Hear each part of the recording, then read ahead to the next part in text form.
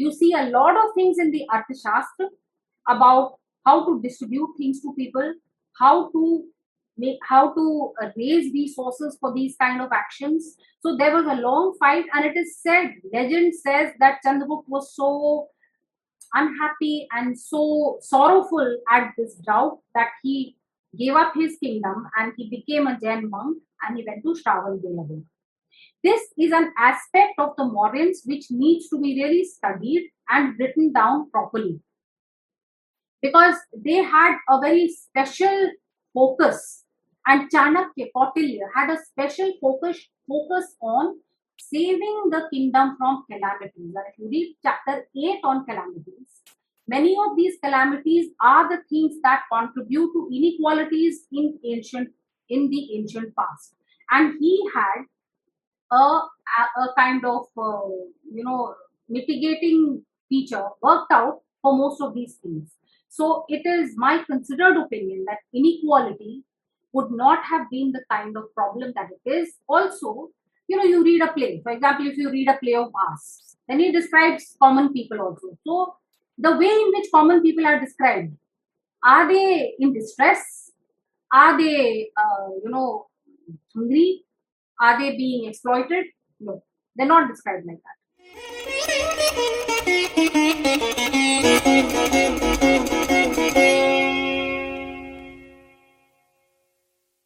Namaste to everyone who is here. I am glad to be here for the second of the series of talks that I am giving on the Saptang state. Today we are going to talk about the Janpad. Just a little bit of a brush up of what we have heard the last time. So the whole purpose of this series of talks is to actually bring out in front of everyone our own Indic tradition of politics, administration, society, international relations, something which is ignored, almost completely ignored in the academic and in the mainstream narrative. So how does anyone look at a state? A state today, as far as politics is concerned, domestic or international, is the most important concept we can think of. So have Indians thought about it? Is there an Indian theory of the state? Indeed there is. And what is it called? It is called the Saptang state theory. Each state, each kingdom has 7 elements. We saw what those 7 elements were. I will just repeat them. The first was the king. The second was the administration of the Amatya, so Swami and Amatya. The third, Janpad, land and the people, which we will consider today. The fourth is Durg. Then you have Dand, Durg and Danda, fort and army. Then you have Kosh, which is the treasury. And you have Mitra, which is international relations. We are going to look at all of them. So don't forget that this is not something in isolation. When we look at the land and the people, we look at it in the context of everything else. Remember, we are trying to understand a kingdom, a state. In looking at the state through the 7 constituent elements, we are trying to understand each and every aspect of it. The illustrator of the Maurya Lok series, Gitali Tare, I had spoken about it last time, about how together we have done the illustrations. I mean, I just provide the input. She's the one who does it. So welcome, Gitali. So to pick up the thread, today we are going to talk about Janpad, the land and the people. It is the third in this series of constituent elements which have been set out by Kautilya. Again, just remember that it is not just Kautilya who came up with this theory, but it is a very, very hoary and old one. It can be traced back to our Itihas Purans. It can be traced back to our Chaturdash Vidyasthanams. But Kautilya is the one who has given it a very good shape and discussed it in great depth and detail in the Arthashastra. Now it is in chapter 6 that the description of these 7 elements comes. And in chapter 6, a description of the elements that we want. So what is a good Janpad? What is a good king? What is a good Kosh? All that is in chapter 6. There is also a chapter 8 where there is a comparative description and comparative analysis of all these 7 elements. So for anyone who thinks, and there are a few people You will see a few theorists, even say Mark Micklitch or Patrick Oliver, who are very important as far as the Western academic scheme of things goes for the Arthashastra. They have a kind of very dismissive view of this really being a proper theory. They seem to think that it's a kind of one-off mention and it doesn't really need a lot of description, or it doesn't merit much importance. I would beg to disagree, because there is an entire chapter in which all these elements are discussed in relation to each other, and in so doing, more and more elements of these, more and more aspects of these are clearly discussed. So, now on to the Janpad. So, when we have discussed that the king is there and a good administration is there, who will the administrators administer? Who will the king rule? Where will the king rule? Where will the administration work? Of course, in the Janpad. And the Janpad is not just the geographical area, it's also the people. Here, we will concentrate more on the people, because this is not a geography lesson. This is more about the polity and society of the Arthashastra and of the Indic tradition. But remember that when any state is considered, we must look at its geography. We must look at where it is. And, as far as strategic importance goes, as far as geopolitics goes, geography is never to be ignored. And nor does Kautilya ignore it.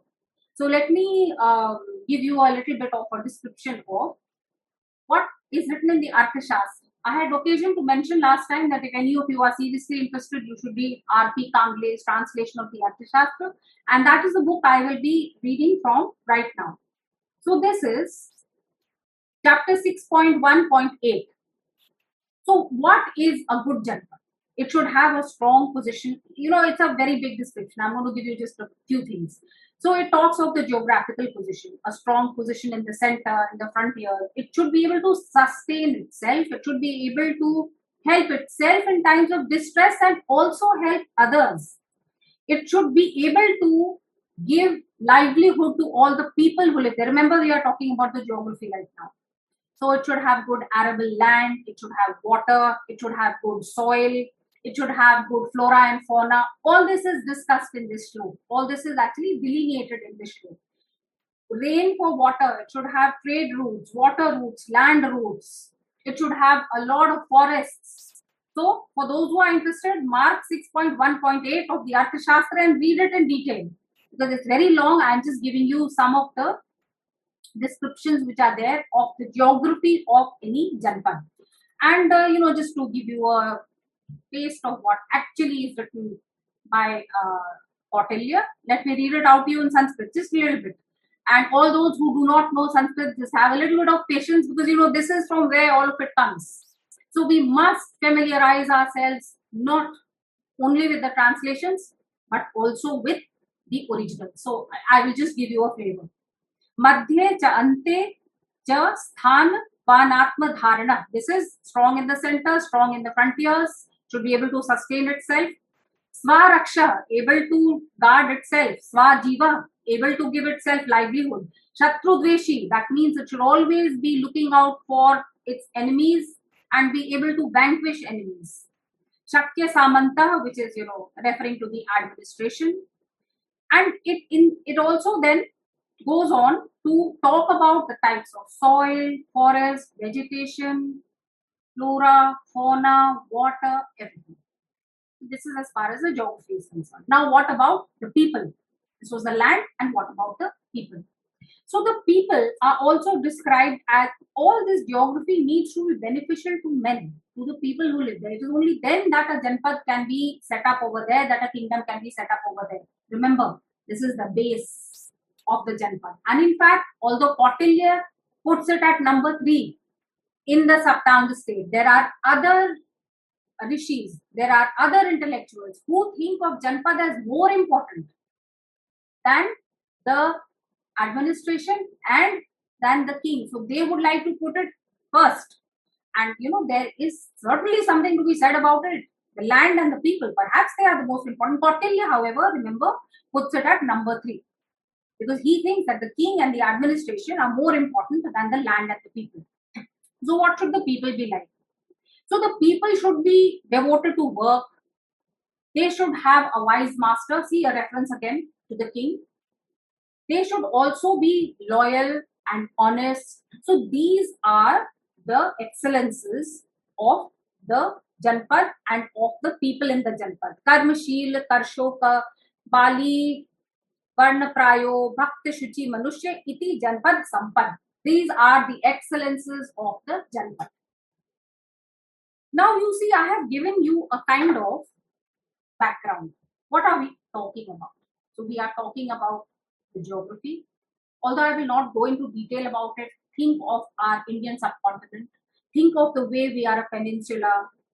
We have a kind of naturally sheltered situation because there's water around the lower part of the country, and at the top part you have mountains. So we are capable of shielding ourselves from our enemies. We have a lot of water in the Indian subcontinent. We have so many big rivers, whether it is the Ganga, Godavari, Kaveri, Sindhu, the old Saraswati. We are fully provided with water, with lakes and the monsoon. And the rainwater and plentiful rain is mentioned as one of the good things that is needed for a good Janpad. So the Indian subcontinent, if we try to look at it with a comparison of the things that Chanakya thought were important, the Indian subcontinent will be very well up as far as all these factors are concerned. It will merit a good 8 to 9 on 10. In some maybe 5 or 6, but generally 8 to 9 on 10. So that's as far as the geography is concerned, and I am not a geographer. So for that, maybe you need a geographer, and perhaps it's more interesting to know about the people in the context of the land rather than just the land itself. So now we go on to looking at the people. So what am I going to talk about with you? I'm going to devote 2 of these talks to Janpad because it's the people we are interested in. We want to know what we were like. For the illustration, I mean, I'm illustrating everything with reference to the model, so we want to know what they were like. As far as the Saptang state theory is concerned, if you think about knowing any country, even today, what do? You read about it. You read about its people. You read about what they like, what they don't like, what they do, what do they eat, what do they wear, where do they go, what are their interests. So we will pursue the same kind of idea. So what will I do in this talk? I am going to split the talk in 2, as I told you. So in this talk, I will talk about roti, kapda or makan, food, clothing and shelter. How was this? And I will obviously illustrate it with reference to the Mauryans because Kautilya was writing everything during the Mauryan period, and a lot of it was written with reference to the history of the Mauryans and of a period before it. So he refers very often to countries or kingdoms which existed before the Mauryans. In fact, many of his examples are also from the Itihas and Quran. So we do find the same kings and same characters that we find in the Itihas Quran tradition. So that's a very interesting kind of link, I would say. So I'm going to talk about in this session food, clothes, shelter. Then I will talk about travel and trade routes, entertainment and public spheres, and last but not least, the position of women. What was the position of women? When I talk to you about all these, I will be talking about all these things in the context of the Mauryans. But do not forget that we are trying to understand all this in the larger context of a state and how the people in that state live. To understand any country, whether it is your friend or whether it is your enemy, if it is your enemy, it's even more important to understand that country. It's okay if you don't understand your friends so well. It's imperative to understand your enemies. So these are the things that we look at. We will be looking at the Mauryans because this Saptang state theory that I am talking about is in the context of the Mauryans. It is for understanding also the past, because remember, I write historical fiction and historical non-fiction based on the Mauryans, and a lot of the things that I will be telling you today, you can read in my book Urnabli. You can find more details of all the things I talk about in my book as well as in this web series. So, all right, now let us start with the concept of food. The concept of food was not something that the Mauryans it just dropped on their head. Obviously, this is a land, a civilization, which has been there for a very long time. The Mauryans were inheritors of a certain tradition, the Vedic tradition, and they were very much a part of that Vedic tradition. The way the Trai, etc. If you remember when I was talking about administration and about what everyone has to study, so the Ved Trai are the bedrock, and the Chaturdash Vidyasthanam. These are the base for society, for everything that society did. So there was a certain philosophy of food and a theory and practice of food. What was it? I'm sure if this was a quiz, all of you would answer immediately. Of course, it is Ayurveda.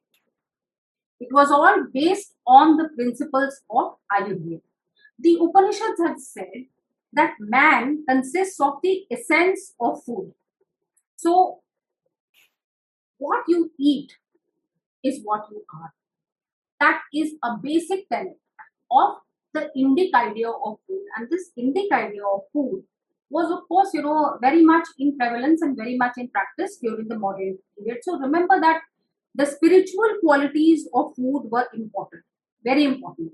So therefore, there was a great merit in hospitality. There was merit in sharing food. Food was not an individual item or individual activity. It was a group activity. So the spiritual aspects of food, the medicinal aspects of food were also very important. If we have time, maybe I do a session on Ayurveda, Sushrut and Charak. So the medicinal aspects of food were also very, very important. So what are, of course we can't talk much about Ayurveda in the short period, but I must definitely tell you that there are 6 basic types of food as far as Ayurveda is concerned: sweet, sour, salty, astringent, pungent, and bitter. So you were supposed to have in every meal a little bit of all these. That was what was called. And of course, there are also different other categories: food that you chew, food that you suck, etc. And it is said that you should have something of each category in every meal. Now, this is as far as the background goes. How do we know what specifically the Mauryans ate? So back to our good old Arthashastra, and I will share one shlok with you. I'll just share my screen, which is from the section which talks about agriculture. So when it talks about agriculture, if you read all the items which are there in it, it tells you the things which were sown. And obviously, the things which were sown were the things which were eaten. That is, it is meant as a kind of description and instruction of Sarva Dhanya, Pushpa Phal, Shak, Kand, Mool, Valikya. So all these are the things that you need to sow and the things that you need to eat. Now, what about the details of these? We can discern the details of these from many different sources. And for those of you who are interested, I will tell you what sources they are and what you should refer to. I will give you what I have gleaned from all these sources. So what did they eat as far as general food was concerned? So the same things as we eat. They ate grains, they ate fruits, vegetables, roots, etc. There were 3 sowings as far as agriculture was concerned. In the first sowing was rice, millet, then priyangu, then there are some things which we don't eat any longer. But the second sowing you will understand: mudg, which is moong, mash, and other pulses. So here you have grains, you have pulses. Then in the third sowing was safflower, lentils, barley, wheat, mustard. So these are the kind of basic things that they ate. Now, rice, wheat, barley, millets, ragi, jowar, mash, masoor, mud, etc. are all basic things that they eat. Don't forget these three things: mash, masoor, and mud. These three pulses were the base of the food habits of the past. And you can see how similar it is. We still eat, many of us, no matter which part of the country we come from, we eat these things. Now, these foods, I will tell you later how they were processed. But how were they spiced up? What kinds of spices were there? So the spices were more or less the same as the kind of spices we use today. For example, pepper, hing, jeera, cloves, vinegar, coriander or dhania, cardamom, cinnamon, nutmeg, aloes. All of you can recognize all these because they are still a part of our kitchens. The unbroken tradition of the food that we eat, and of course, I'll talk about clothes later. That is one of the most interesting things about our civilizational past. It is true that a number of new things have been introduced, and we eat much more than what was eaten in the past because, well, time goes on and we interact with different cultures and different people, and new things come in. But the old things have not gone away. So, if we love mangoes, the Mauryans also loved mangoes. Bale, bear, banana, jackfruit, karonda, jamun, amla, coconut. All these were staples then, and they are staples now. So, and what were the vegetables that they ate? So, vegetables were, there was there were a number of gourds, long gourd, the bitter gourd, all those gourds were eaten. Cucumber, lotus roots, methi, spinach, many kinds of sags, many leafy vegetables. So all this, I have given you some names, but what is the general impression that we get? The general impression that we get is that the food was that which was grown locally, because obviously it was food was perishable and we didn't have the ways of storing it that we have now. So it was grown locally, it was grown in 3 sowings, and a lot of it remains the same even today. Okay, so now we have the raw materials. So how was it cooked? How was the food processed? It is interesting to note that a lot of the processes which were used then and which we use now are those which add more nutrition to the food product that we are eating. For instance, fermenting, or for instance, sprouting. We are aware today that both fermenting and sprouting add a lot to the food that we are eating, and this was done even at that time.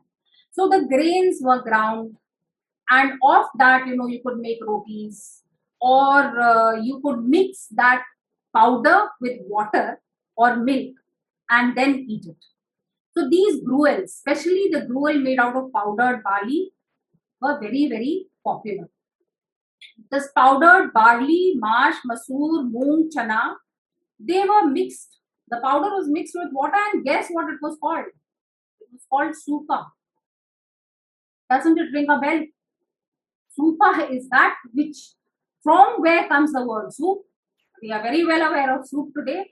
So supa, and especially barley supa, was a basic food, very popular food for everyone.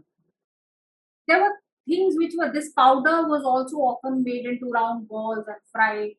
And let me give you the examples of a couple of say desserts. This is something called apupa. So apupa was flour which was mixed with gur. I'm sure all of you know what gur is. And then it was fried and eaten. Now I come from Bihar, and we still eat something which is made in the same way and which is even called something similar. It's called pua. So I cannot but see a kind of straight line between the apupa of the Mauryans and the pua that we eat even today. So these were the different things. Now, for instance, take vada. All of us know what a vada is. So they also ate things which were made in the same way and called patakas. We eat papad. The same kind of papads were called purpatas. So even the words you see are so similar, and the items are also very, very similar. Now we move on from this to a special category, a special Indian category of food. What is that? Milk and milk products. Very heavy emphasis on milk and milk products. Milk and curds were also consumed fresh without much processing, but a little bit of processing was done because paneer, a kind of proto paneer, was also made, and curds were very, very popular. Other than that, what is the other very important thing made of milk? Ghee. Ghee was important for rituals, it was spiritually important, it was important for your food, it was important for many of your social rituals, many of your religious rituals, so it was a mainstay. And thus the importance of the cow, of cattle, because milk and milk products were consumed for taste, for health, on a very, very, very large scale. Now, I've been talking only about a lot of sattvic food, so you may get the idea that everyone was vegetarian and they ate only sattvic food. That is not the case. Meat was definitely consumed, and meat was consumed mostly through hunting, but there was also animal husbandry and, keeping hens and ducks and other birds. So the meat was eaten, it was mostly as a result of hunting, but domestication also, and it was also mostly roasted. It was eaten by flavoring with spices and then roasting it. And interesting thing that I may tell you right now is that, this whole controversy about who discovered biryani, who made the first biryani. That goes on and on, especially in social media. It recurs over and over again. So let me tell you that meat and rice flavored together and cooked with spices has been a feature of ancient India. All the people who think it came with the Mughals just need to read the Mahabharata. They just need to read the Balkand of the Ramayana. It is also mentioned over there. So, well, the vegetarians amongst us may not be so happy, but this has been a staple of Indian food for a very long time. Now, did they only eat or did they also drink something? Of course, they drank a lot of things. We've spoken of water, goes without saying. We've also spoken of milk. And there were also all kinds of fruit juices and beverages made from fruit. And by fermenting them, and there was also a lot of alcoholic beverages made. The Arthashastra has a lot of focus on alcoholic beverages because these are very popular. These were sold by the state, and people were themselves not allowed to make alcoholic beverages. They had to buy it only from the state. Only during festival times they could make it themselves and drink it. So they made a number of different, and then things called Ayurvedic arishtas were made, and many tonics were made, but also things which were just nice to drink. Mahasurs were made, and anyone who's interested, read the Arthashastra for detailed recipes. It is one of the to do in my to do list is at the top to try out some of the Arthashastra recipes. Mango Mahasur. So they tell you, put this, put that, mix this, mix that. One day I'm going to do that and see what I come up with. And if we really had those resources, we should have a little club which does these things and makes all those old recipes. So these alcoholic beverages were made in the country. They were also imported. So from Afghanistan, a lot of wines were imported. One was called the Hara Hurak. It was imported from Afghanistan. Later, of course, Chandragupta put part of Afghanistan in the same in his own kingdom, so then it was no longer an import. But earlier they were also imported from Afghanistan. So today we are discovering a lot of superfoods and learning the importance of processes such as parching, puffing, sprouting, pickling, blending of proteins. All these things were very much there, and not only in the incipient stage, but brought to a great level of sophistication. I will just again show you the picture of a Mauryan kitchen. So I would again point out a few things. The kitchens were not closed inside the house, and we are used to now see they are very much outside. And this is the kitchen of a big band. a big courtier or somebody who's very rich, so it's a nice complicated kitchen. See that there are many things going on. Somebody is making a roti, somebody is pounding something, somebody is probably maybe making makhan out of ghee, and somebody is also cooking a broth. So our illustrator will tell us all the things that she had in mind when she made this illustration of the modern kitchen. But this is just also to bring out to you the similarities between kitchens then and kitchens now in terms of processes. Of course, we don't have open fires, and now we don't, we grind our grains. We don't grind it like that. We get it in a packet, but the processes remain somewhat similar, and that is what I actually want to point out by showing you this modern kitchen. So this is as far as food is concerned, and now I will go on to clothes. Clothes. So first we need to know what kind of materials were there. Then we need to know how they wore those clothes. So what kind of materials were there? Cotton. India has always been the land of cotton. So obviously cotton. India has also been the land of silk. A little note over here. China has often contended that silk was discovered and silk was first made in China. There have been certain recent discoveries in Channudari which are putting this theory to rest. So either it was a kind of parallel discovery, or perhaps the discovery of silk in India was much older. Now, a certain confusion arises also because even in the ancient past, even during modern times or a little later, there was certain silk which was imported from China. But that silk was different from the wild silk that was from the wild silk which was made in India. And if we have found remains which are as old as the Saraswati Sindhu civilization, and they have been found in Channudar, it stands to reason that silk has also been around, silk has also been a part of the Indian subcontinent for a very long time. So, what does Kautilya mention? What materials does he mention? Wool, so that is sheep wool, and the wool blankets of Punjab and Nepal have been mentioned as being very great things of that period. Then cotton, silk, hemp, flax, and an interesting thing which we don't use any longer, that is bark fibers. So these bark fibers were the very fine ones which were called dupul, and the slightly dupul and shom were very fine ones. And there were common ones which were worn, bark fibers are worn by ascetics. So it is a sign of asceticism to wear bark fibers. As far as cotton is concerned, it's generally for commoners, but there were some special, very fine kinds of cotton. They were called Tulapansi from central India, and something which we still love to wear, Madurai cotton. So Madurai cotton has also been mentioned in the Arthashastra as one of the best varieties of cotton found in the subcontinent. So what kinds of different silks were there? So the pre-Chinese wild silk, which was made from the wild silkworm, this was called crochet. Then there was mulberry silk or patrona, that which is still called pat in Assam and pattu in Tamil Nadu. And please see, I am wearing a pat sari, an Assamese silk pat sari.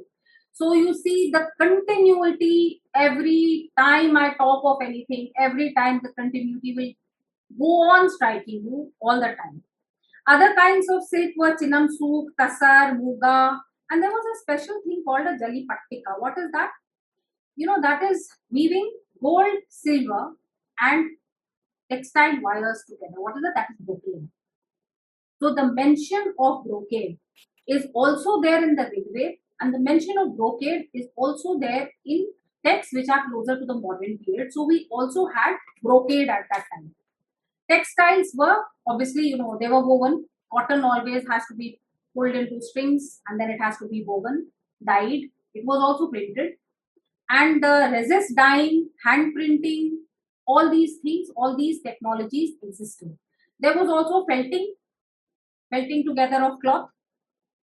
Important thing to remember, interesting thing to remember is that the making of textiles was mostly in the hands of women. Textile weaving was a woman-centric industry and factory. run by the Mauryan state, often as a means of providing for poor indigent and women who had no support of any kind.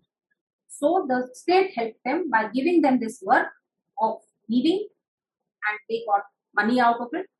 So now this is as far as the materials are concerned. How did they wear it? So I will show you two very fashionable people. I will show you the Mauryan man and the Mauryan woman, and I'll tell you what they were wearing.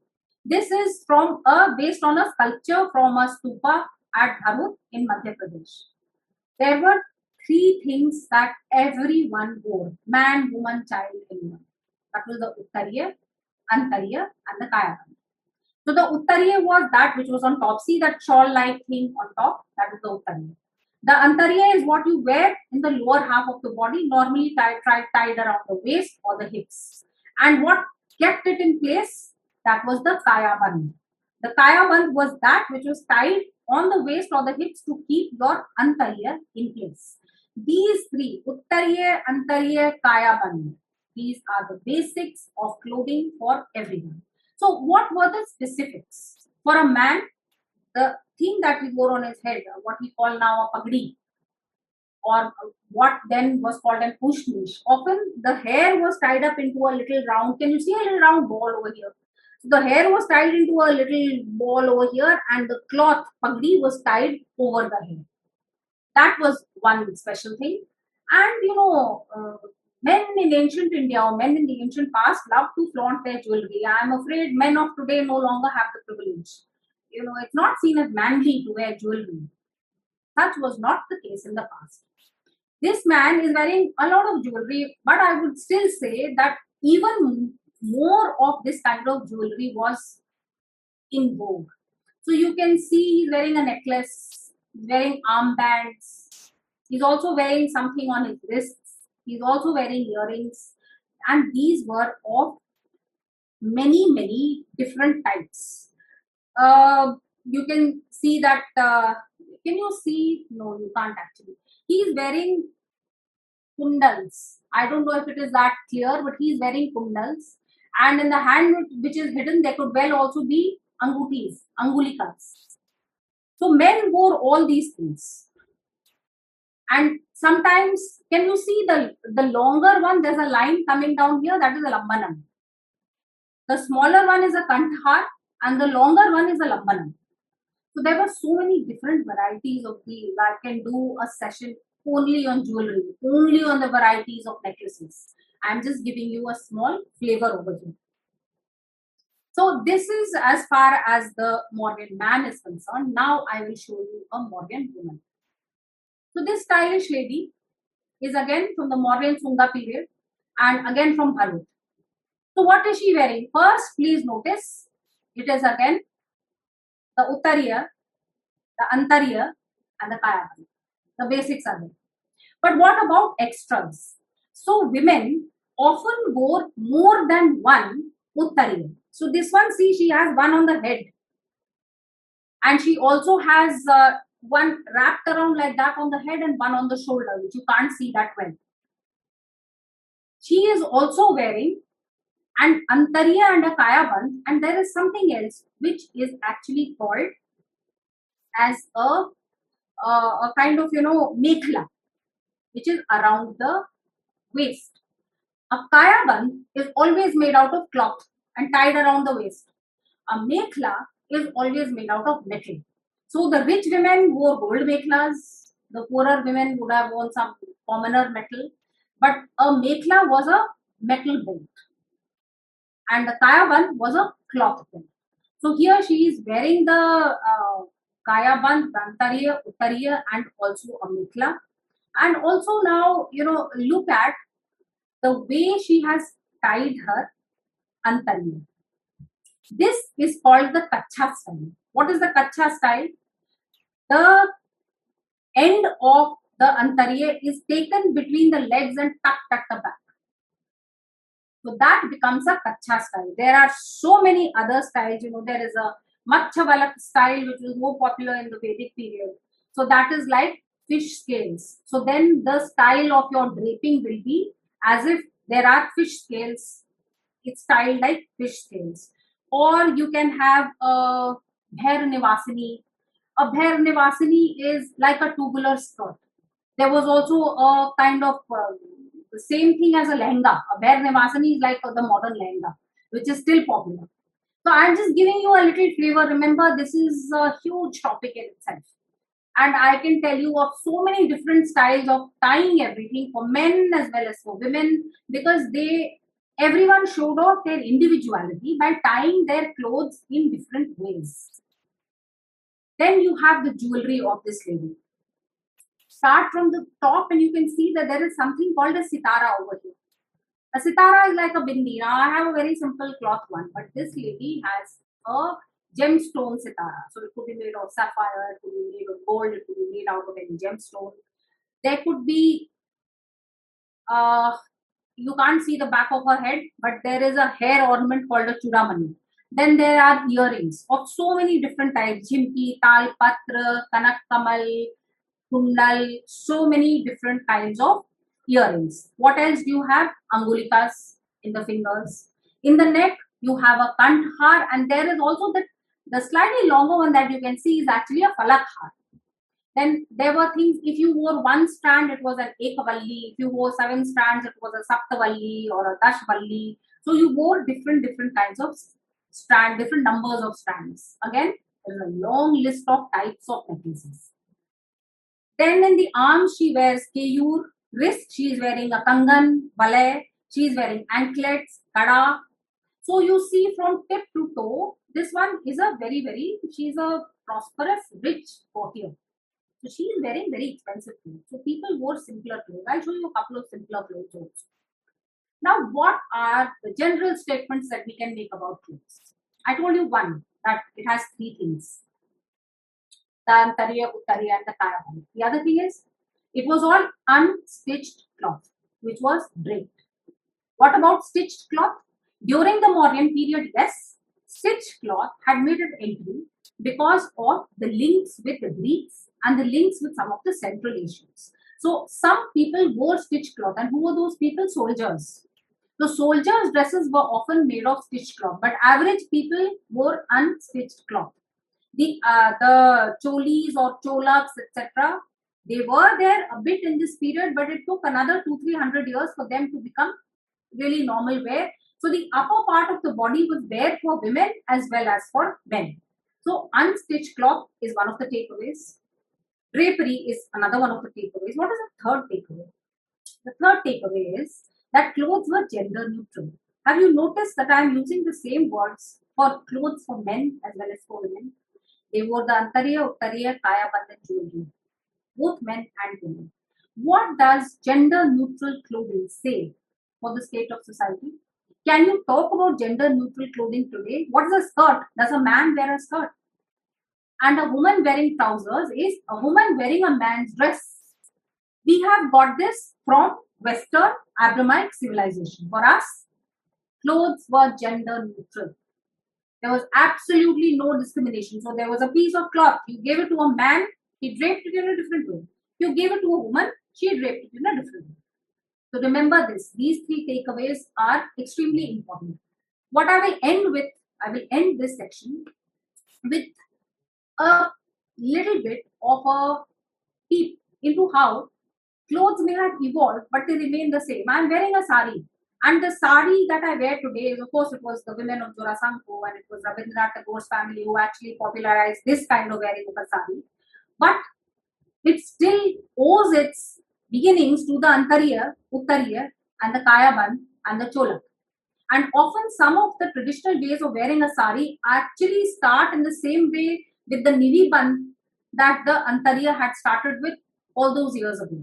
So the sari that of today is kind of, like a stylized Uttariya. The petticoat is like an Antariya, and we wear a chola.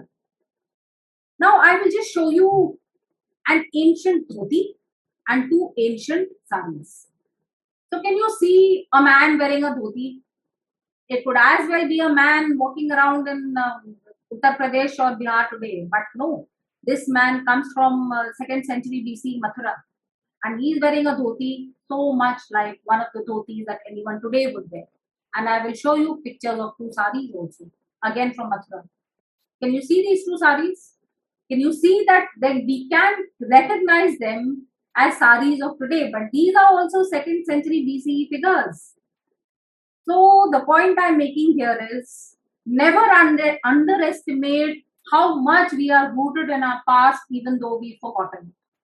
Just scratch the surface and the past will come tumbling out. We just need to scratch the surface and realize all of us, when look at me, the kind of clothes and things that I'm wearing. There are examples from the Indus Valley civilization. For example, bangles. Do you know who first made bangles and who first wore bangles? They're first been found in the Saraswati Sindhu civilization. So these come from there. Look at the Sindhu that I'm wearing. The Sindhu also comes from the Saraswati Sindhu civilization. So if you look at me, an average person, an average Indian woman, I reflect so many eras of Indian history and keep scratching the surface and knowing more about the past and the roots of what we have, and we'll find more and more of these connections everywhere. So I think that's as far as I have time for, as far as clothes are concerned. Now we'll go on to where did they live? Where did people live? So they lived in cities, they lived in towns, villages, they also lived in forests, and they made houses. They made houses out of mud, they made houses out of stone, daub and wattle. They also made houses out of brick and mud, wood, and decorations. The Mauryans are famous for wooden buildings. Now, you would not be able to say it from any of the things that have still survived, because wood is a perishable material. So we do not really have examples except in Kumrar near Patna. There are some huge structures of wood found which they say belonged to the palace of the Mauryans.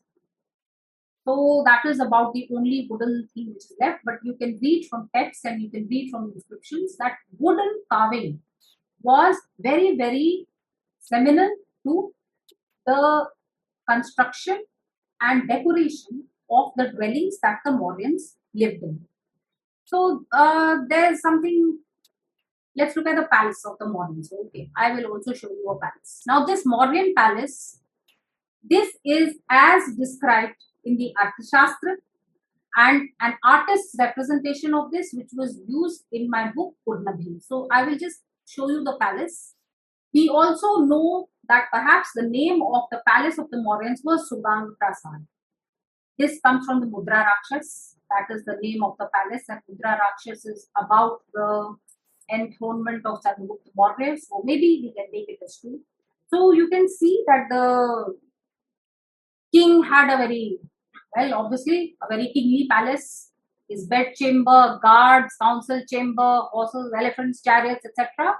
All very beautifully done, all very beautifully decorated. From descriptions of that period, we also know that there was a signature Mauryan design. What was that? There were golden vines or silver vines which were carved around these wooden pillars, and small little golden birds sat on these silver vines. So this creeper and bird design is a signal and a signature Mauryan motif. Silver vines and small golden birds. Where do we get this from? I have gleaned this description from Buddhist literature. There's a lot written about the Mauryans in Buddhist literature. So this is what this comes from. So you see the level of prosperity was such that they decorated their palaces and houses with gold and silver, and of course paintings and murals and all those other things. I will also, I wish I could show you some more things, but again, for lack of time, but you can go and watch Maurya Lok and see how different houses were constructed. So there were different houses for town, different houses for villages, for courtiers, then there were farmers' houses, then there were monasteries, there were gurukuls, then there were also religious structures, temples, and people who used to live in temples. And again, the Buddhist stupas and vihars and the way they were constructed. So if you watch this episode on Maurya Lok, you'll be able to see many more of these things. So normally, the houses were open together with nature. There was a courtyard. They were built around courtyards and they were multi-story. And there were normally stairs to reach the top columns, and there were also pillars. So these pillars, I will have occasion to talk about Mauryan pillars next time, but these pillars were made in a very particular Mauryan style, and they had capitals there were lotuses made on those capitals, crocodiles, lions heads, etc. So this was a very high level of decoration, a very high level of achievement in the area of Shilpa Shastra. Again, I have later occasion to talk about Vastu Shilp in the next time, but just as a kind of introduction.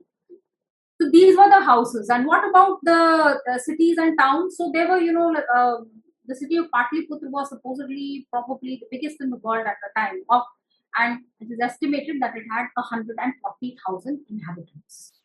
There were also smaller cities. Remember those four capitals I told you about? They would be about, say, 12,000 people, etc.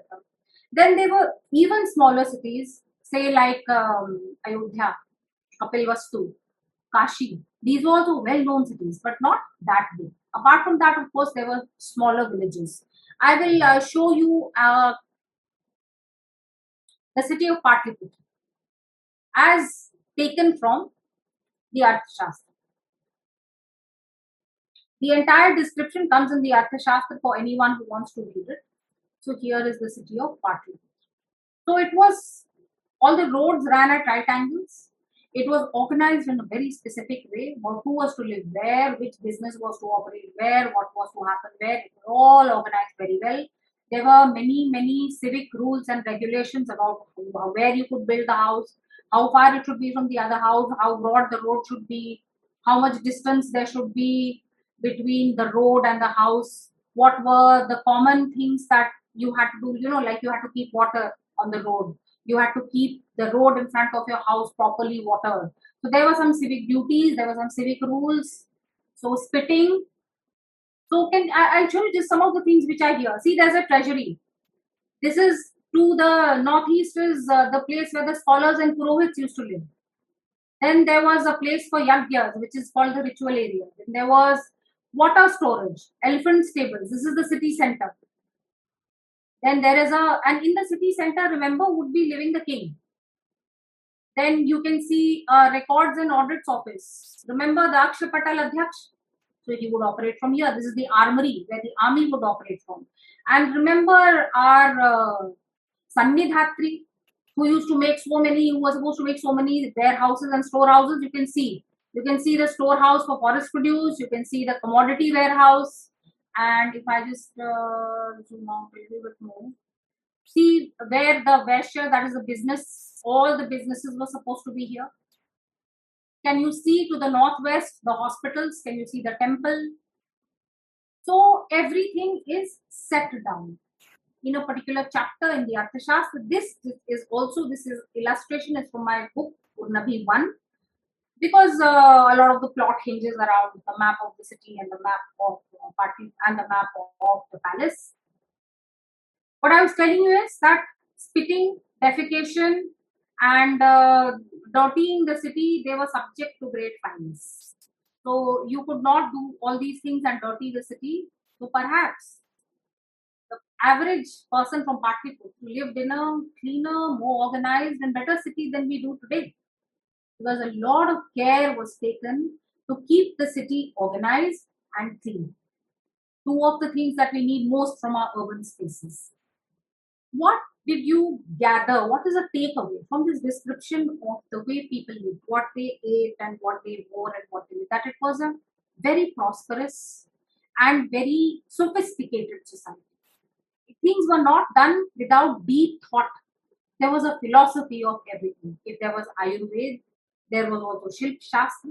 And it is very interesting to note the links between clothing and yoga.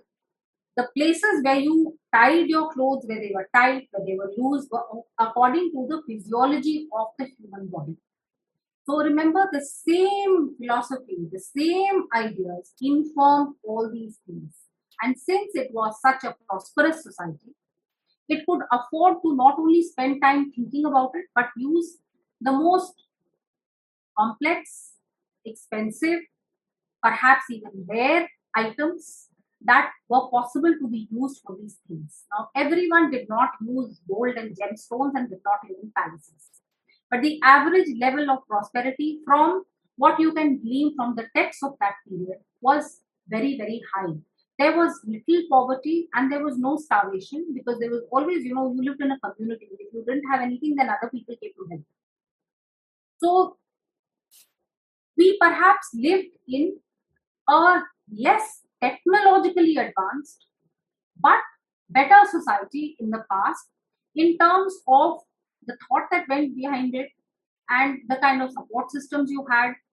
And then again, cities and spaces were much cleaner and much more beautiful than today. Nobody can call Delhi beautiful or Bombay beautiful. It's too much of a stretch of the imagination. So perhaps we've lost that connect with nature and the beauty which was part of our lives. So now, the other thing that I wanted to talk about today, I end the section on food, clothing, and shelter. The other thing I wanted to talk about today was travel and trade routes. So, travel is something that we tend to think that we've perfected. Modern society has perfected travel, and we've all become great global travelers in this globalized world. That's not strictly true. Because even though the means and mode of communication was slow, human beings have never ever been deterred from traveling. Migration was the first travel. Human beings migrated and covered the globe. So also was travel a part of ancient societies. Travel was a part of the lives of people in modern India. People normally traveled for two or three basic things. First was, of course, the army traveled a lot. So it was for fighting. Then you also traveled for to visit Tirth Sthans. That was a very important thing. You traveled for trade because trade was, like I told you last time, it underpinned modern society.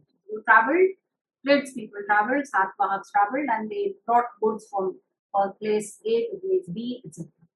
Then you also traveled for intellectual pursuits because there were big gurukuls and kings who supported intellectuals and they had big shastras. So people traveled for all these things. These are generally the reasons why people traveled. Now, it was a long time ago.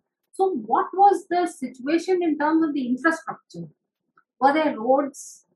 What did you use? What kind of things did you only walk, or did you have something else? So yes, there were roads and there were trade routes. There were trade routes in India, in fact, have been developed perhaps even before the Saraswati Sindhu civilization came into its own. If there is a very interesting research paper, her PhD thesis by Nayanjot Lahiri, in which she has explored trade routes of the Indian subcontinent, within the Indian subcontinent, and also outside towards the world. And if you are interested, it has been published in book form. So Nayanjot Lahiri's PhD thesis is, of course, it's a very good source. There are others also, but it's a very good source for understanding the way in which, in the really hoary past which we don't know about, these trade routes had already been developed. Now, I will show you the two main trade routes of India. One was called the Uttar Path and the other was called the Dakshin Path. The Uttar Path was in the north and the Dakshin Path was in the south. And they consisted of roads which connected places to each other. They also consisted of riverine routes because there are so many rivers. And they consisted of travel domestically. And I will show you how they connected up with travel internationally. So let me show you the Uttar Path. Okay, so you see, this is the Uttar Path which was in the north. These are the different places which were there, which were important trade centers. So these were the places where most of the trade used to happen. And there were the Mauryans used to run special customs departments to take their own little bit of tax from all this. So you see how it goes from the middle of the country to the top. It goes to the top, and this is the Uttarakhand. Now, Kaushambi has been marked in red because this was a place where the northern and southern trade routes crossed. You can see the important cities on these trade routes: Patliputra, Kashi, Kaushambi, Hastinapur, Takshashila, Mathura, Tamralipti, Chandraketugarh, which is now in Bangladesh, by the way. So these are the important places in the northern trade routes, and I will now show you the southern trade route. So you see how it went down to the south, and it meets the northern trade route at Kaushambi. And that is why Kaushambi, Prayag is seen as the center of the world for us, because everyone from everywhere across the world, because remember these domestic trade routes then went and joined international trade routes. So actually the entire world came and met at Kaushambi or at Prayag. And it is still the place where our own timeline, the Indian timeline, that's where it passes from even today, 87.5 degrees. So these, remember, Bharu Kutch and Sopara, these have a link with the Indus Valley civilization. Because Bharu Kutch is a really, really very old port, and so is Sopara. So these are the kind of routes along which people traveled. They traveled for all the reasons that I have told you. Now, what were the things that they used to travel? Of course, there were horses, elephants, ox carts, simple walking, and maybe donkeys, mules. So all these were according to your own, whatever resources you had, you could use these to travel on. What about water? So on water, obviously by boats and ships, and you can see some of the interesting illustrations we have made of boats and ships. If you go and check out this episode, it is episode 7, so you'll be able to see. And we've made those after a great deal of reference to a lot of texts and sculptures, etc., about how those boats and ships would have looked. So water is fine. For boats and ships, you don't need a road, but you need roads for travel by. You need roads on the surface if you have to travel by ox cart or horse or chariot, or if you have to walk. And roads are a very big preoccupation of the moderns. So the roads were made by clearing the surface of all obstacles. Then they were upraised. So the whole road was a little upraised from the rest of the land. Trees were planted on the sides, and wells were also dug from time to time so that the travelers would get water. Now, why am I saying this? Just in general terms? No, all this is from the Arthashastra, and the Arthashastra describes the names of those roads. It gives you the dimensions of those roads. For example, if it was a Rajpath, then this should be the dimension. And it even goes down to smaller and smaller, the ones which were in the provinces, etc. And the names and dimensions of these, again, as I say, if you go back and watch that episode, you'll be able to see it. Just a bit of background is that roads have been there in the Indian subcontinent for a very long time, and the construction of roads and the description of roads has been found, right? Not just roads, boats, water, etc. If you start from the Rigveda, and also since I have translated the Valmiki Ramayana, I remember more of it offhand. So if you read the Ramayana, there is a certain time when Bharat goes to meet Sri Ram, when Sri Ram has left for his exile, but he has still not gone into the deep forest. So there's a huge description of how Bharat takes the entire army, and then he moves with the army towards where Sri Ram is there with Sita ji and Lakshman. Now in that description, Valmiki writes a lot about the people who are there with the army, and main amongst those people are those who build the roads. The description of how those roads are built and how those roads are made easy to traverse and easy to travel. So roads have been around in the Indian subcontinent and are a very important part of the Janpath, because if the Janpath is as big as the Indian subcontinent, then you have to have some way of traversing it. Otherwise, you cannot get the kingdom working as a unit. There will be no communication, there will be no commerce, then there will be difficulties in security. So communication, roads, infrastructure, basic for the Janpad, mentioned by Kautilya, where he does say what kind of road there is, what kind of obstructions are there, and how you should be able to make good trade routes. He mentions that in chapter 6 about how you should be able to make good trade routes, and we have found those trade routes for the Mauryaans. Another very big source for information about roads, travel, and the guest houses are the inscriptions that we have found. Mauryan inscriptions give a lot of descriptions of wells, guest houses, etc. So, there were very good guest houses provided by the Mauryans along these routes. Those guest houses had places for you to stay at night. Some of them even offered you food, and they offered you security, and then you could go off again in the morning. So these were built only for the benefit of those who were traveling. So you see that travel was important, it was taken care of, and the state thought about it, the state talked about it, and did a lot of things to make things easy for the person who was traveling. Now, this is as far as travel is concerned. Now, what about some of the other things I want to speak of? What time is it? This particular section I have called as travel, entertainment, and public spaces. So let me talk about entertainment. What was the entertainment? Talking to each other and meeting each other was the biggest entertainment. Perhaps today it's a little bit down because we spend maybe more time watching films or doing Twitter or whatever it is than talking to people. But meeting people was a very big part of entertainment. So there were very specific kinds of parties which were held. Now these parties are mentioned often in the Arthashastra in different contexts. Like they say that if an Amatya does some really good work, then the king should reward him with this kind of party, which takes him on a boat cruise across the river.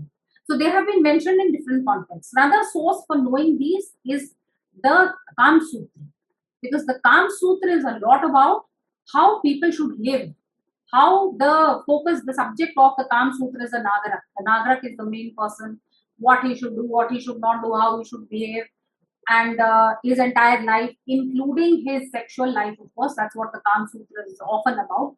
But the Kam Sutra is a kind of manual of social interaction, manual of social life. And it mentions a lot of parties. So what kind of parties were there? There were three kinds of parties: Utsav, Samaj, and Vihar. So Utsav were the festivals and the temple festivals. I will talk more about it next time, hopefully.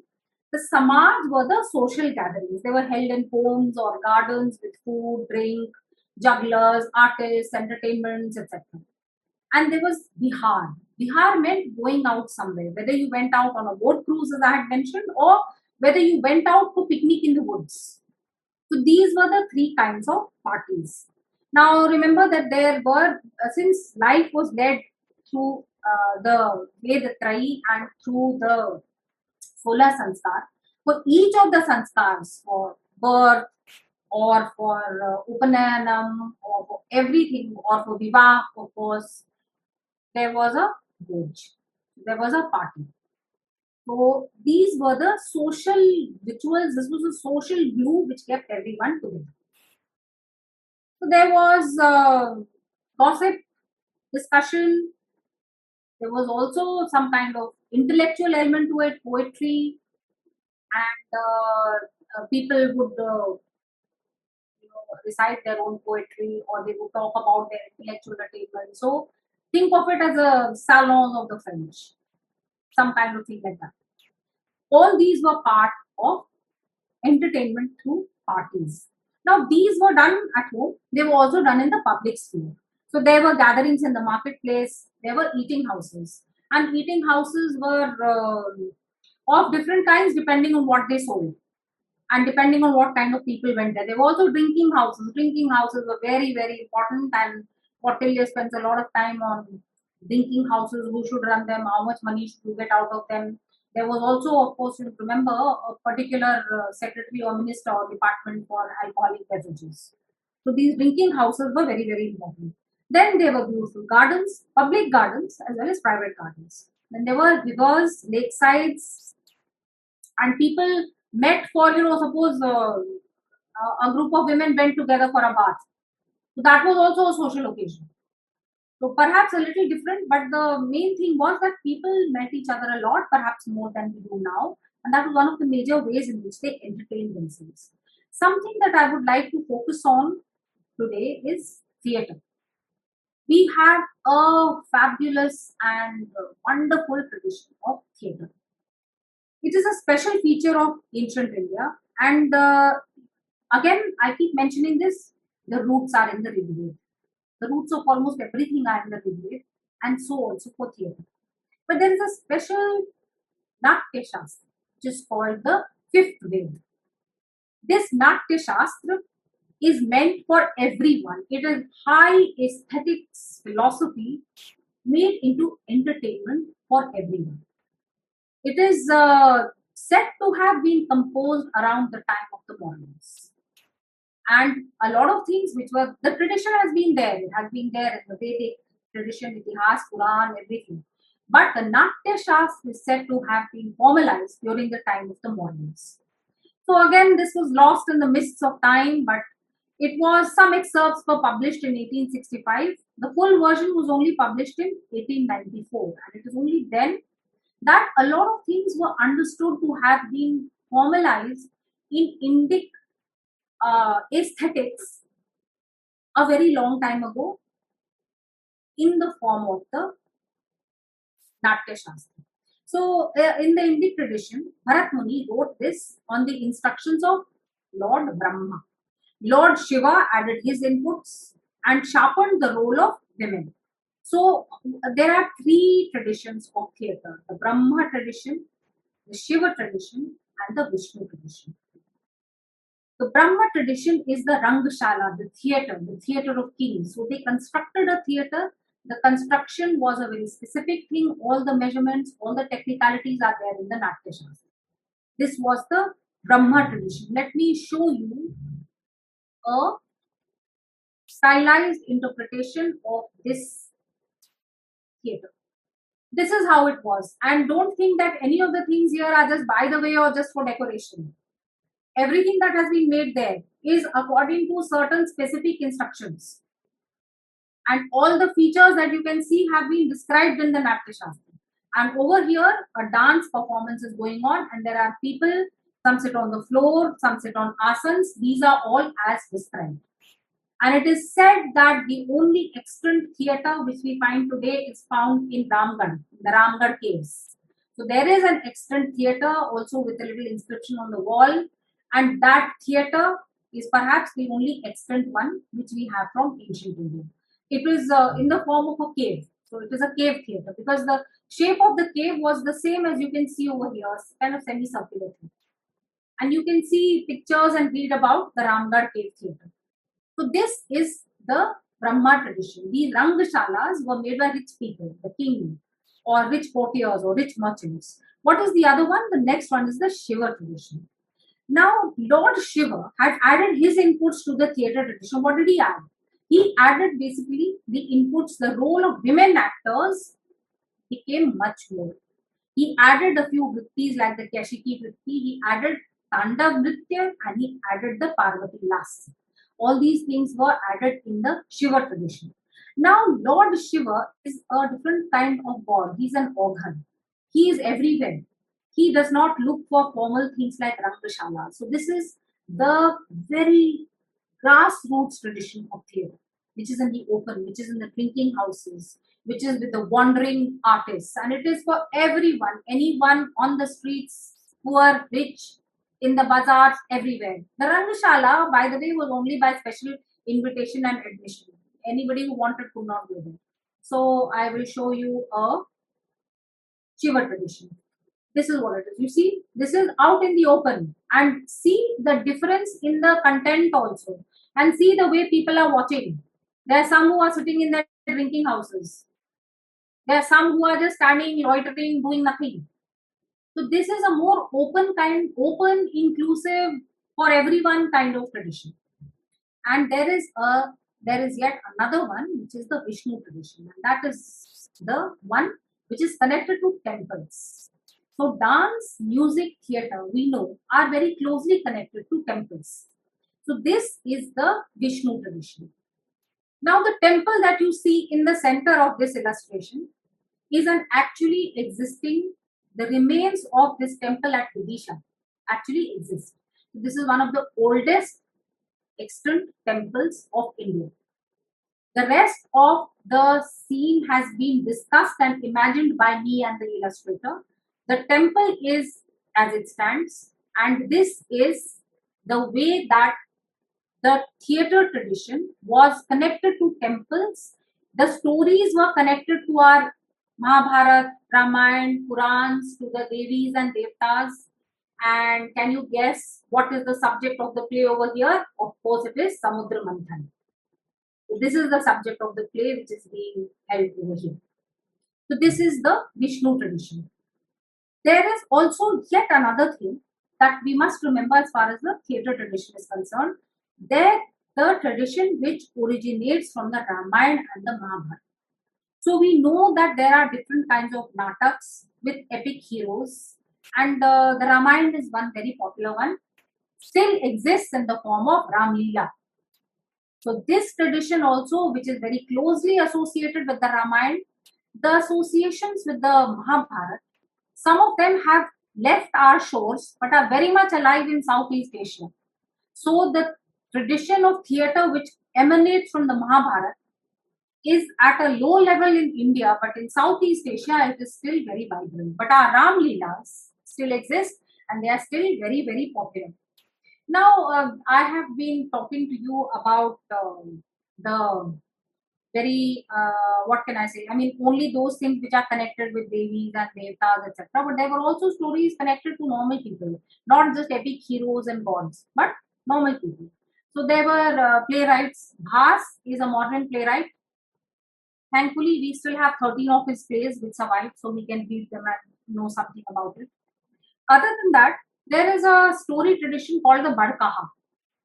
This Bad Kaha was written somewhere 600-700 years before the Common Era. It does not exist any longer. It was written in Prakrit. It is now lost. However, thankfully for us, dissensions of this in different Indian languages, in Sanskrit, in Tamil, in Marathi, they exist.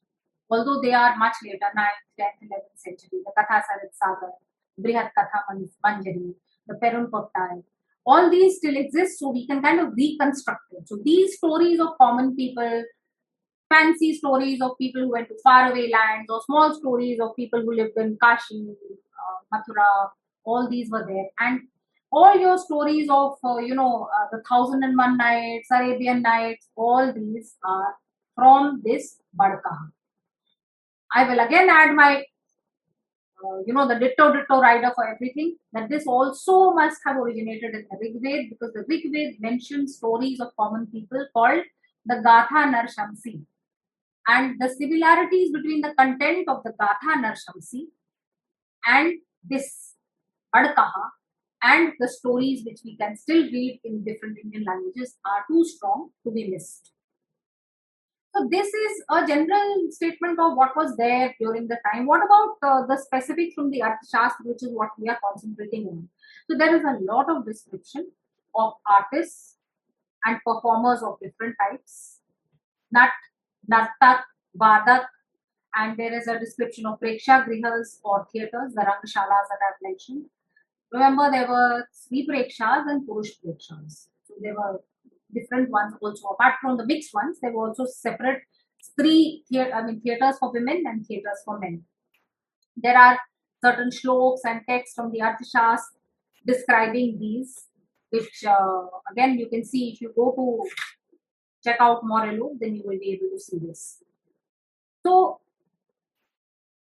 the importance of entertainment and theatre and artists was such that there are instructions in the Arthashastra about where these wandering parties of actors and actresses can go, when they can go, not during the sowing season because people are not to be distracted. Sowing and harvesting season not allowed. But otherwise, they used to travel, they used to stay in a village. The village would take care of everything, their food, their lodging, and they would also pay for them. to set up their own performance, and everyone who paid would be able to watch. So this is all there in the Arthashastra. So there are also parallels between the Natya Shastra and the Arthashastra, because Nritya, Natya, Geet, Vadya, Patya. What is this? Nritya, dance. Natya is acting. Geet is singing. Vadya is instruments. And Patya is poetry. All these are mentioned in the Natya Shastra and parallelly in the Arthashastra. What are the other entertainments mentioned? Gambling, dicing, then the houses of Ganikas, the dancing houses of the Roop Jivikas and the Ganikas. All these are also mentioned in the Arthashastra. And I've already told you that Mauryan specifics can be gleaned not just from the Arthashastra but also from Ashokan inscriptions. So I was telling you that they have given the dimensions of different kinds of roads. So one, say for chariots, these were called Rathya. Then there were roads called Dronmukh. So I am right now telling you about the specifics mentioned in the Arthashastra. So the description of these named kinds and sizes of roads were there. So there were also special places for foreign travelers, because a lot of people came to modern India. A lot of people went out from modern India. There was a lot of. I must actually, let me show you something which I haven't. I will show you the international trade routes, and you will see how India was connected to the world. So foreign travelers were a very important part of the city. See, this is how India was connected to the world. The little dots that you see, those are the sea routes. And just in your own mind, remember that over here was a Uttar Path, and from the Uttar Path, there were connections to the Gulf, then there were connections to Europe, to the left, and to the right, there were connections to Southeast Asia, Japan, China. All these have been mentioned in many texts in and around the modern period. So foreign travelers were a very important section, and there were many special things done by the Mauryans for foreign travelers. And then I've already told you that lots of boats, cruises, etc. These are also specifically mentioned in the Arthashastra.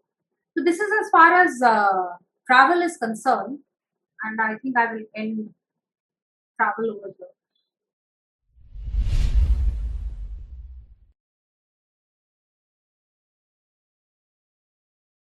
Surendraji wishes to know about the inequality, if it existed in the Mauryan Empire, between a commoner and richer class and middle class. Okay.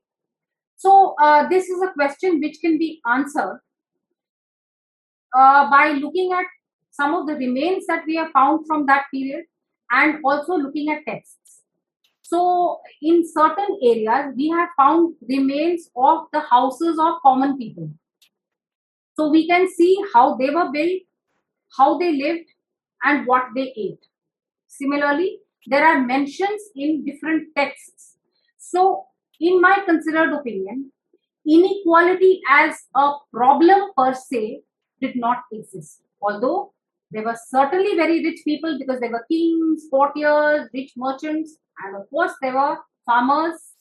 Then there would also be people, perhaps landless laborers who only worked for the farmers. Also, if I were to answer this question for the Mauryan period alone and not for ancient India as a whole, the Mauryan administration, and you can read it in a number of places, made special efforts to help those who were needy and poor. So the differences in the situation of the rich and poor were mitigated by actions of the state. So perhaps the first welfare state that existed in history was the Mauryan state. There are many inscriptions, the Mauryan inscriptions, which tell you exactly what they did for the people who needed these things. There are lists of such actions in the Arthashastra. I told you for indigent women, they had textile weaving, and there are many other examples of what is to be done. Now, what were the other problems that would beset Indians in the ancient past? Calamities, droughts. So the crop failed.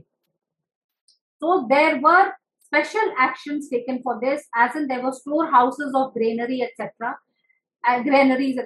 and food, grains, All these were given to people who needed them.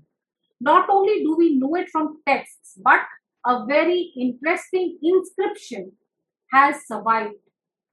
It is a stone inscription. I think it was at Piprahava, which describes that these are the granaries, and now you have to take out this much and give it to this one because of this reason. So there is special thought expended on what to do when negative things happen, when the crop fails, when someone does not have enough to eat, when someone does not have shelter. It is a specific feature of the Mauryan state to think about these things and to mitigate these. Well, it's very interesting to note. Chandragupta became the king at around 25 years of age, so says legend. And he abdicated the throne in favor of his son Bindusar when he was around 50. Again, so says religion. Why? Because there was a long, multi-year drought which had struck the Mauryan kingdom. And the Mauryan kingdom had been fighting hard against it. You see a lot of things in the Arthashastra about how to distribute things to people, how to raise resources for these kind of actions. So there was a long fight, and it is said, legend says that Chandragupta was so unhappy and so sorrowful at this drought that he gave up his kingdom and he became a Jain monk and he went to Shravan Belavik. This is an aspect of the Mauryans which needs to be really studied and written down properly, because they had a very special focus, and Chanakya Kautilya had a special focus on saving the kingdom from calamities. And if you read chapter 8 on calamities, many of these calamities are the things that contribute to inequalities in the ancient past. And he had a kind of mitigating feature worked out for most of these things. So it is my considered opinion that inequality would not have been the kind of problem that it is. Also, you read a play. For example, if you read a play of Bhas, then he describes common people also. So the way in which common people are described, are they in distress? Are they, hungry?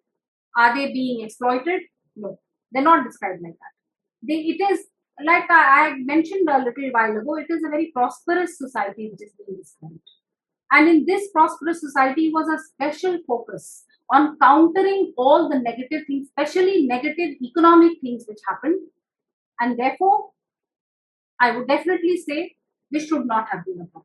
In the map which you showed, the Hastinapur was falling under the eastern side of India. However, wasn't it supposed to be in the Delhi region? So, if you can just clarify. No, Hastinapur, I'm sorry, maybe the map is not clear. Hastinapur is where it is. It's where Delhi is. It's not in the eastern side. So maybe, when we make an artistic representation of India's map, things are not exactly where they are. But no, I am not positing anything revolutionary about Hastinapur. It's very much in Delhi region. Okay. And also, just to add on to Surendraji's question, if you can just share a bit about if there was any contingency planning which the Mauryan Empire What used. planning? Sorry, Shruti, what planning? Contingency planning with regard to any natural calamities or anything. Yes. There is an entire chapter, like I said, chapter 8. So, chapter 8 has things like, if X happens, then what do you do? If Y happens, then what do you do? Also, if X happens to element A, what do you do? If X happens to element B, element 2, and element 3, who do you look after first? For this, I don't know, maybe I can just, read a bit, but yes, contingency planning is, I think, it is the strong point of Kautilya. So he thinks of all kinds of things which may happen, starting with the king may be a fool, to all the things that can beset all the 7 elements of the Saptang state. And he keeps saying, if this happens, for example, what will he say? That suppose something happens to the waterworks. Now, waterworks are very important for irrigation, for people to drink water, etc. So he will have a description of what must you do and how must you deal with it. So contingency planning is given in chapter 8, and a whole description of the kinds of problems that beset cities, kingdoms is there. And it's a lot, should be difficult to tell you. But chapter 8 of Arthashastra. Okay. If you read volume 2, chapter 8, this will answer your question very well.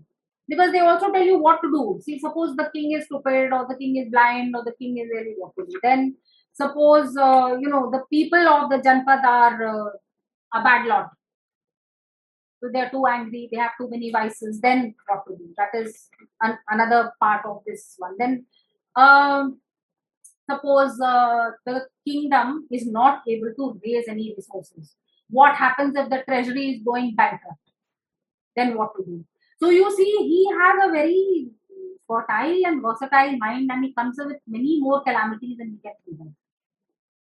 And I think more or less most calamities would have been covered in this particular chapter 8.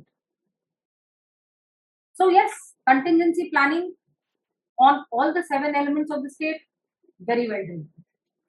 Natya Shastra, you said that, I think this is what I heard, that it came about around the Mauryan time. Because Okay, now- see, Natya Shastra was a huge, long tradition.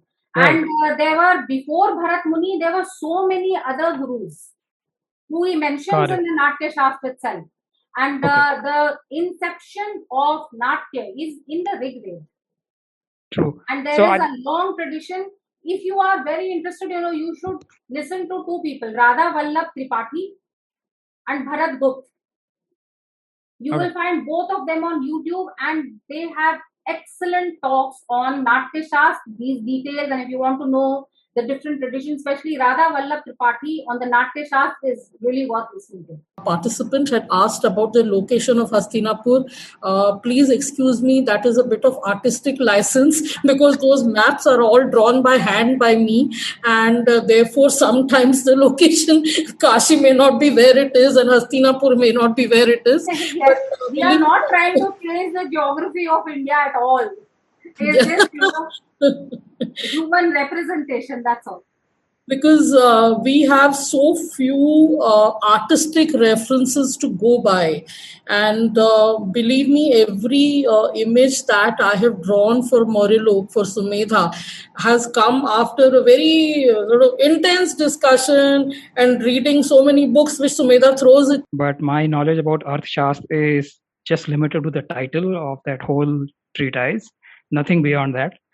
So, in that context, what I have read in 1 or 2 places that Arthashastra mostly it talks about how the society or the king or the kingdom should be operated, governed, or people should operate and govern themselves and all of that, rather than how it was happening at that time. So that is why, if you notice, when I speak, I tell you that this was written in the Arthashastra, and these are also the other corroborating places from where we get evidence to show that such and such a thing was happening. One of the major sources for modern India is the inscriptions. The modern inscriptions that you find from Afghanistan to Madurai and Saurashtra to Chandraketugarh. Other than that, there are also remains.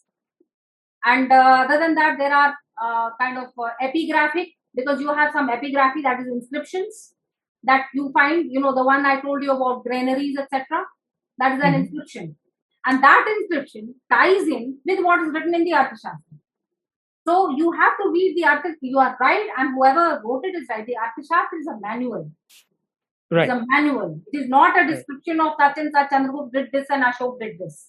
So you will always notice that I mention the Arthashastra and I give you corroborating evidence from many different places. Another very important place is the Indica of Megasthenes. Megasthenes had come to India during the time of Chandragupta, and he had left a detailed description of Indian society, polity, cities, everything.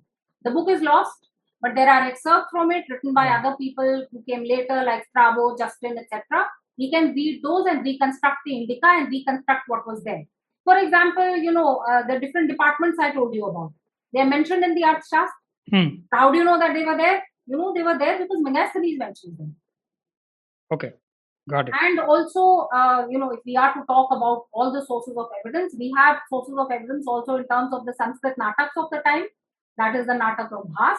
So from there, you can glean a lot about society and polity. And you have to see, I said right at the beginning of the last talk that there are certain 5 or 6 sources of evidence for all historic reconstruction. You have to use all of them in a very considered way, and you have to corroborate with each other. If you read this, can you corroborate it with that inscription? If you read this, can you find a remain? If I told you that wattle and daub houses were made, or brick and mud houses were made, how do I know it? Because certain remains have been found. If I told you that such and such a thing was eaten, and I am telling you because there is the shlok in the Arthashastra, there are also remains of such grains found in the different layers of the excavations. Okay. Okay, so the Arthashastra is a kind of structure. It's a manual. Right. It's a outline. We fill in the picture by using all different kinds of other evidences. Sources. Got it. Thank you. So I'm reading Ramayana again and Balkand, and I could see there's a beautiful description of Ayodhya done by Valmiki, where he even goes to the extent that how the city is laid out, how wider the roads are. Okay, I'll send you the reference. Yeah, and I look forward to the session where you'll talk about the women as well, because the Ramayana gives a very beautiful description where it says that women are free to move anywhere in the city without any fear. So that is one part. One part where I wanted to know is for the Janpad part. So Ramayana says there is a Janpad, then there is the jungles, and in the jungle you have the ashrams. So the ashram don't come under the Janpad. However, the king is supposed to protect them, right? So no. So for as far as you see, when these 7 elements are concerned, there are many people who have theorized about them, and there are many people who have described them. We are focusing on Kautilya's definition, and in Kautilya's definition, forests and hermitages are very much part of the temple. It is definitely true that if you read about the Saptang state in the Ramayana and the Mahabharata and in certain other sources, people have their differences. And many of those differences are also mentioned in many chapters of the Arthashastra. That such and such person said this, but I don't agree. In a section, again, a translation I'm reading, where it says there a section of the society had experimental buildings. And which means experimental buildings, which means these were the buildings which were not designed a traditional way. Again, I'm referring to Ramayana. So does that mean that? Oh, that's very possible, because when we read about, when I talk to you about, I hope I have enough time, about Vastu Shastra and Shilpa Shastra. So that was the art and science of construction. And in that art and science of construction, there were certain rules laid down. You could also use those rules in many, many novel kind of ways. And many different kinds of dwellings have been described in so many of the texts. So that's absolutely acceptable, probably was done, and no surprises there. Right. So does that mean people used to travel even to gain this knowledge from elsewhere? Like the architects, were they, like the business people, were they also used to travel and gain the knowledge about how to make different houses and other things? Yes, absolutely. And all this, is again, if you read a lot of texts based around that time, and you get a sense of the way people operated, and you get a sense of the way people worked, and there was collaboration.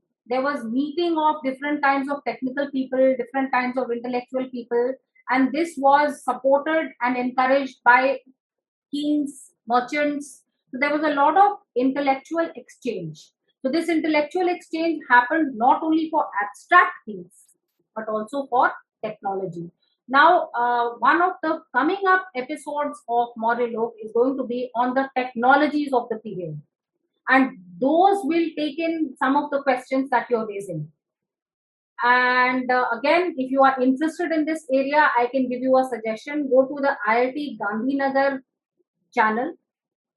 There is an IKS series done by Michel Denino. In one of the years, I think it was 2020, he concentrated on technology. So many of the questions that you're asking about architects, about the way things were designed, you may find answers over there. And that's a section which you will find very interesting.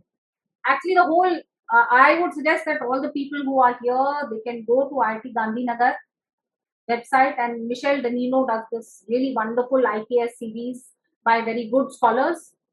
Watch those. And watch my upcoming episode on technology.